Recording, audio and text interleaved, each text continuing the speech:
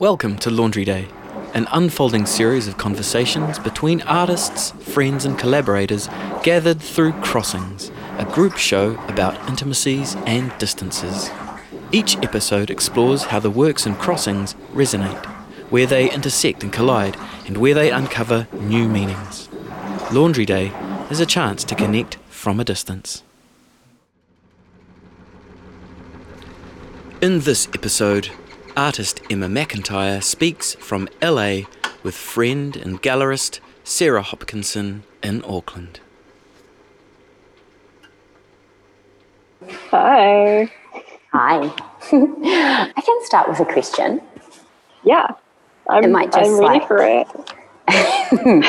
Well, I was thinking when you work closely with an artist and when you talk all the time, you don't always, I guess you make assumptions about certain things within the practice, particularly like developments or changes. And I thought this might be a fun opportunity to ask you some questions directly. And so what painting are you working on at the moment?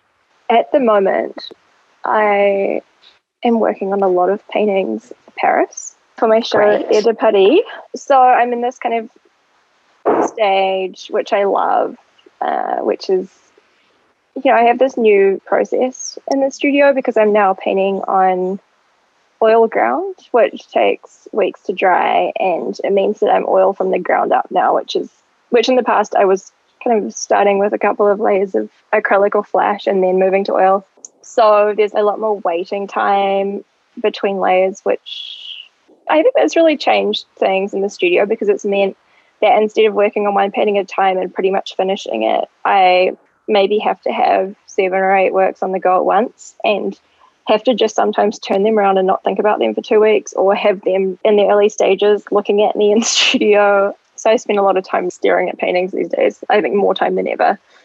When you start a painting, I remember in your Auckland studio you would often have little preparatory, not sketches, but little watercolours or little paintings that on cardboard or paper that would perhaps help you work out a colour combination or how a particular type of line sits next to another one. They weren't sketches or models for bigger paintings, but they were like, I don't know, I always saw them as little kind of punctuations in your bigger kind of vocabulary. Do you still work in that way? How do you start? I work somewhat in that way. I think it's changed a little bit in the way that now I also work on paper. I have little works on paper as well that are even kind of looser and rougher than the little works I made on card. And I still make the little works on card as well sometimes. And nowadays there are less preparatory kind of ideas for a bigger painting. Sometimes it's almost these small ones, like a collection of gestures or me trying out a new way of making a mark. Or I've got colour left on my palette and I don't want to waste it, so I'll just smear it all over the paper in some way and see what happens. Or it's kind of that I've bought a few new colours and I want to test them out. So there's all sorts of reasons that they kind of come into being. And then I've stuck them all over my studio wall so that they're always there, kind of in the corner of my vision when I'm painting. And I find myself subconsciously when I'm in the middle of a bigger painting at that stage where it's much more like intuitive, and the kind of final stage of painting is very like intense and fast, and I've got like a lot of brushes and a lot of colours on my palette and it's all really intense before I step back and then maybe make some more there's a bit strategic decisions. Yeah, exactly. So in that moment I find myself often I just look at corners of my studio. I don't know what I'm looking for, but I guess looking for ideas. And so I'll be looking at the works of paper on the wall. And so that's kind of my process at the moment in terms of some kind of drawing early stage of the bigger paintings. And the other thing that I've always done, as you know, is make the really little ones, as in the little paintings on stretched canvas, which also play a role in the bigger works, which I've been trying to figure out for the past couple of years exactly what they're doing. And I think I've realized now that there's like a real call and response between the two of them, but there's also they're very important to each other in the way that ideas seem to bounce between from small to big and back again. I guess I've always thought of your paintings, particularly this, like you very rarely make a medium-sized painting nowadays. Yeah. And I've always felt for me that was a way to direct a viewer's attention to focus on intensity, the sort of energy or almost kind of fever of a painting, and that perhaps becomes less obvious in a medium-sized thing. Yeah. So totally. like a very small thing has absolutely its own presence and tone and takes up this space in a very particular way. And then like a big painting does the same thing at the other end of the spectrum. There's almost, I think, there's nothing polite about the size of some of your big paintings. And there's something perverse about this, how small some of your little paintings are, you know. I do think of your work as having, I mean, it's such an overused word now, but like a punk attitude, just in the sense that it, I guess, as I said, kind of favours an energy over virtuosity or skill. And that is actually somehow at quite a radical space still, even after all of these years. I mean, all of these years since we started talking about punk, not all of these years since you started painting, which isn't that long ago. But yeah, I guess that's always how I read your scale choices, but I realised I've never actually asked you about it. Yeah, I definitely think though that's absolutely true. And there's also this aspect of, I think, the kind of bodily relationship of the viewer to the painting is also plays into that, where with the big ones, it's very much the relationship of the body to the painting, and the small ones, it's the face. The eye, yeah. At the eye, and it's the same for me, it's like the hand, and then to make the little ones, it's much more the hand and the body, and the big ones are much more the body. And so that's also was a good reason to kind of really start to eliminate the medium size, because it makes that kind of relationship to the body clearer. Yes, and I think there's also that there is a aspect of looking, and I think it's becoming more apparent in the more recent work, this aspect of looking through. So the portals, these kind of portals or spaces that you can descend into in the larger works versus the often more densely layered small paintings that are perhaps more opaque, but also because of their scale function, like the window or the screen maybe is more relevant nowadays. But I wondered about the body in relationship to the work from the exhibition called Heat from 2020. So, I mean, I know this, but I also think it's obvious maybe when you're standing in front of one of these works that your body, impressions of your actual physical body are in the surface of the painting. And I wonder if you want to like talk a little bit about that, because I know some of those paintings are the pieces at an art gallery at the moment. Yes. The Heat show was really, I think that was like a bit of a breakthrough in terms of the body painting, because that was the body printing, because that was something that was really new. It really came out of the fact that I had always been using as many painters do, been using my body as well as my tools to make marks in my paintings. So I'd use my fingernails a lot, my fingerprints, and it really just felt like it was almost just like a natural progression to start using my body. And I think something that I was trying to get at that point was trying to work out with my body was I was trying to kind of use my body as a stamp. In one of the paintings, I was really trying to keep it on some kind of grid, so it was really very much read as just another mark. But of course, if you know, once you are told or whatever, it's like they're obviously breasts, and then it's obviously, that obviously changes, like really loads up the understanding of the work by realizing that it's a woman's body, like imprinted in the work. And which I was really interested in. I was trying to work through that, because there was some kind of really obvious art historical references that I wasn't so interested in, like the Eve Klein kind of way you could read it, which I was just like, I don't want to, that's not the kind of conversation I'm trying to have. That really was the kind of, I guess, the jumping off point for me writing my thesis, because I was trying to work through some things about the body in order to understand like what I was doing, why I was doing it. And now the body prints have they're still there when they need to be, but they have a kind of a different role now, I think. And I think they're more subtle, and they go more to mark making, and Yes. maybe eventually come out as the body. And I like to kind of play games with them because I find it quite, I guess when I'm making the work, I find it, if I'm thinking about these, maybe I'm thinking about like a particular historical painting. Say maybe I'm thinking about a Fragonard painting, where I often observe that he would make these paintings where there's like this empty center, some kind of lacuna in the center, and the bodies are kind of relegated to the edges. Mm-hmm. So I kind of like to play games with the body print as maybe that is the figure in the corner of this dramatic landscape or something like this.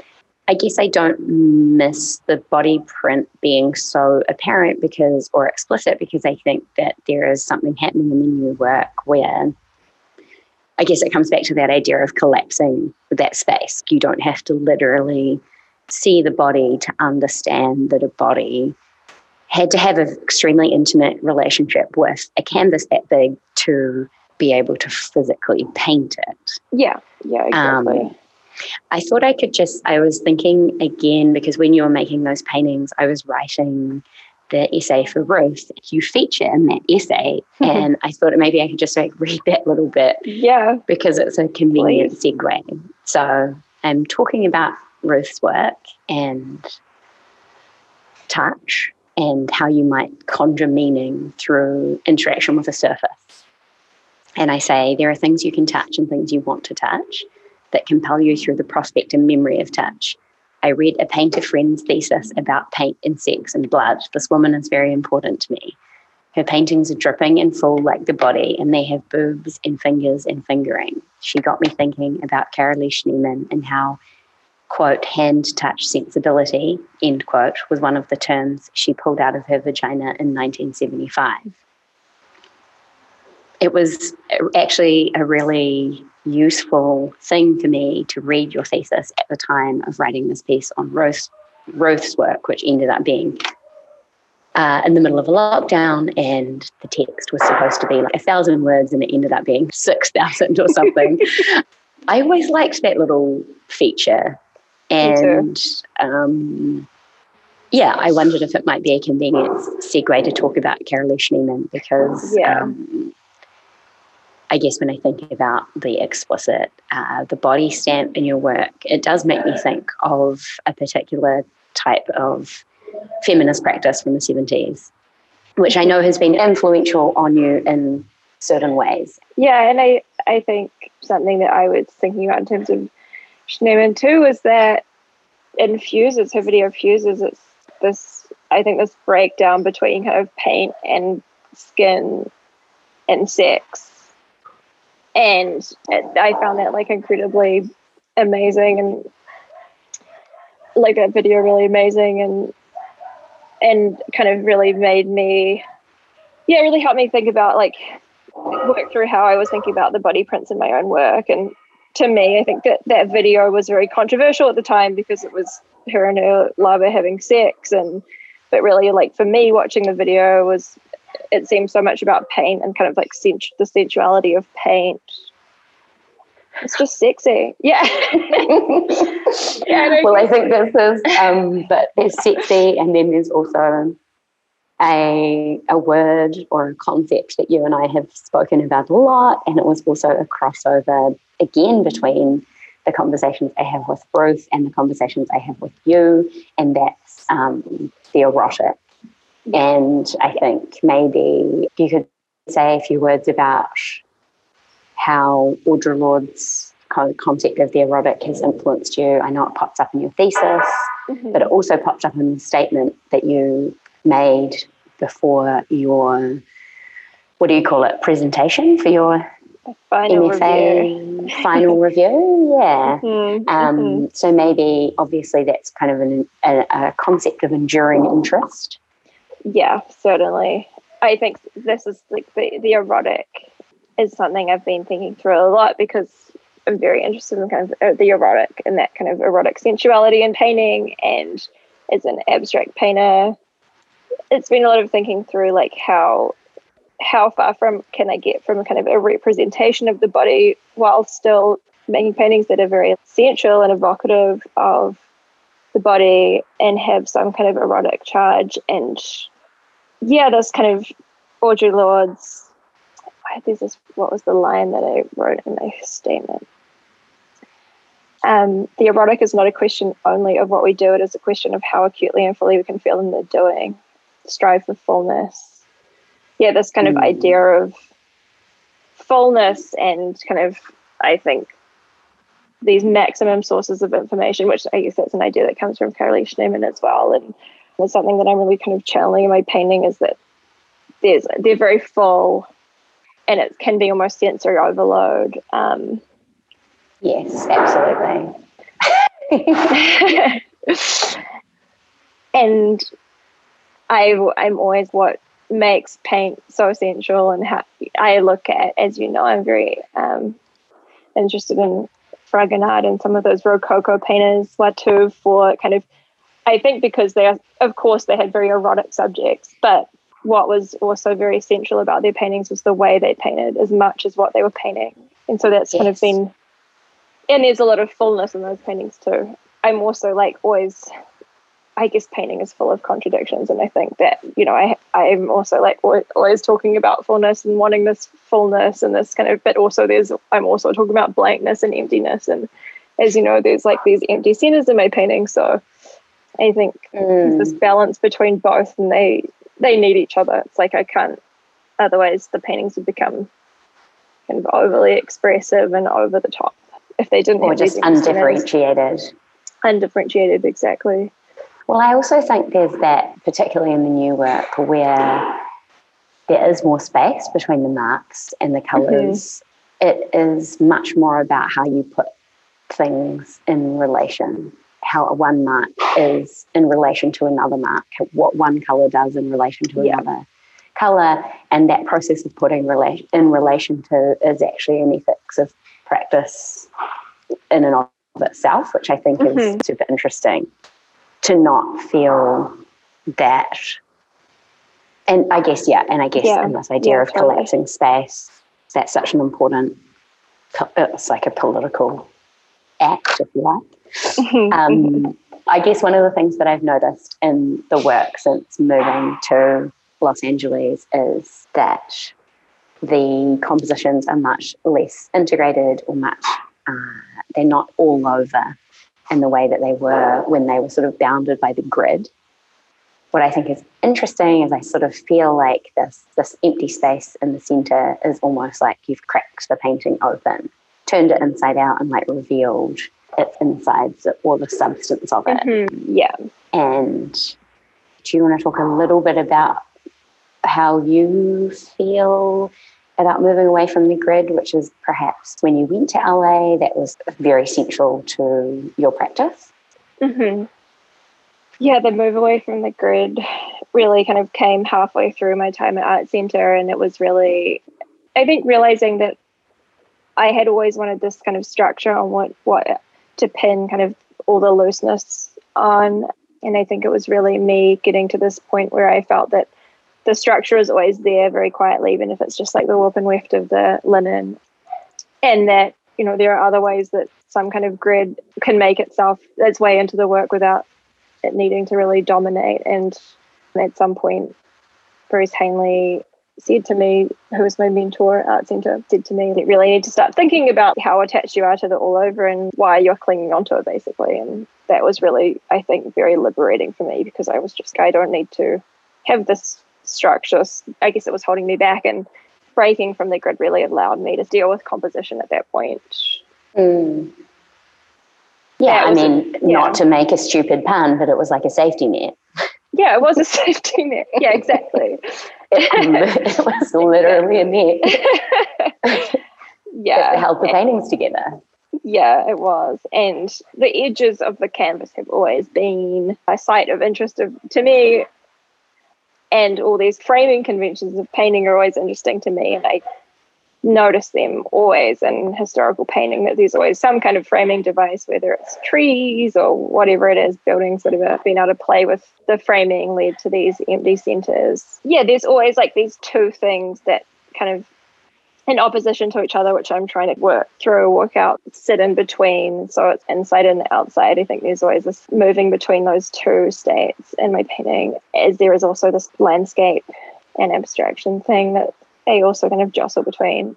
Yeah, it's funny. I don't ever really read them as landscapes. Of course, you know, you can recognize like a horizon in some, but I also wondered, did you feel like, because I have this suspicion that in Aotearoa, New Zealand, we have a particular obsession with the landscape form, landscape as a subject matter. Mm-hmm. And I went like, did you find when you went to California that people weren't maybe as eager to read your painting as landscapes, or is this just my sort of parochial theory?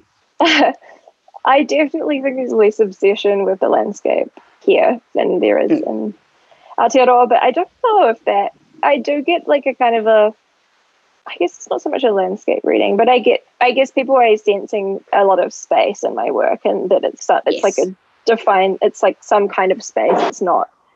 It's an atmospheric space.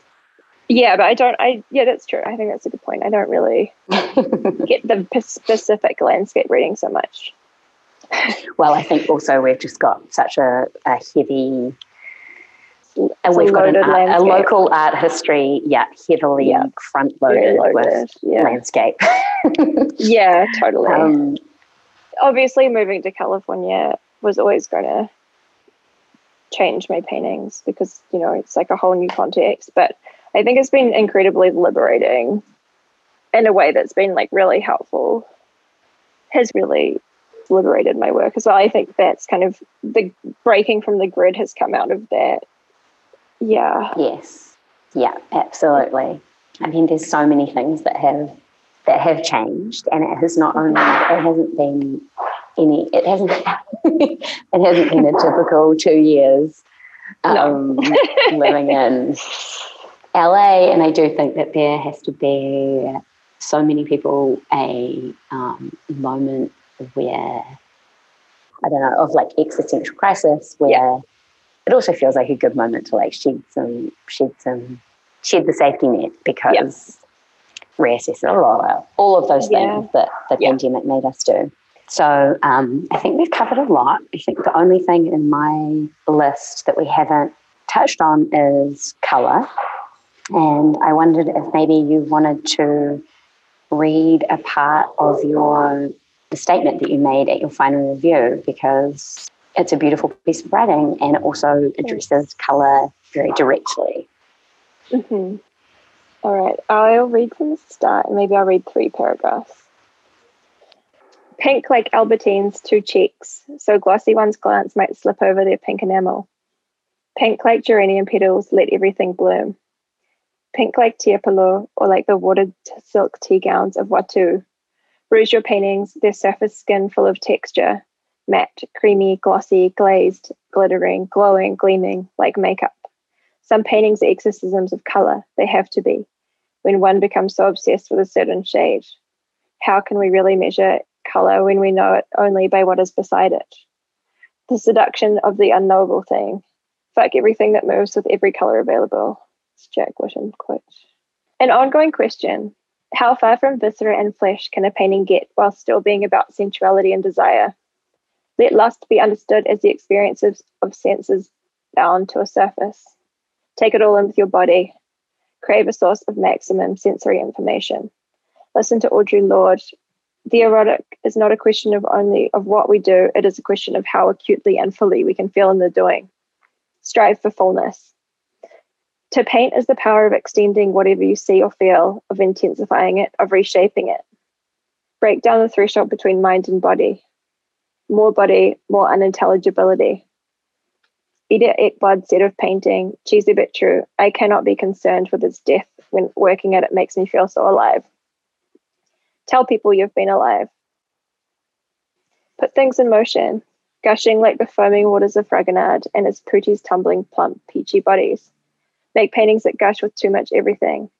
In motion, like Baudelaire's sea journey past Cythera in search of a lush island orgy overlooked by Venus, finding instead only a rocky, barren island with bloodied flesh hanging from the gallows.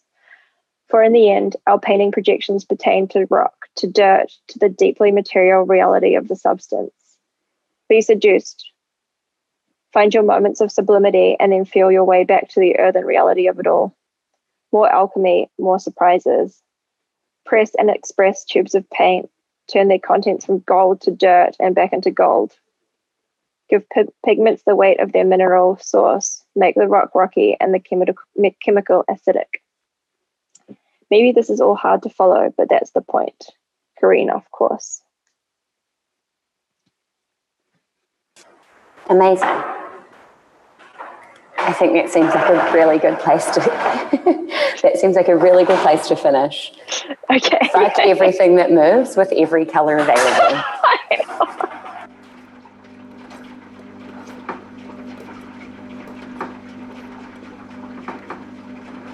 You can visit Crossings at the Adam Art Gallery Te Pātakatoi between 19 June to 22 August, or view online at www.adamartgallery.org.nz.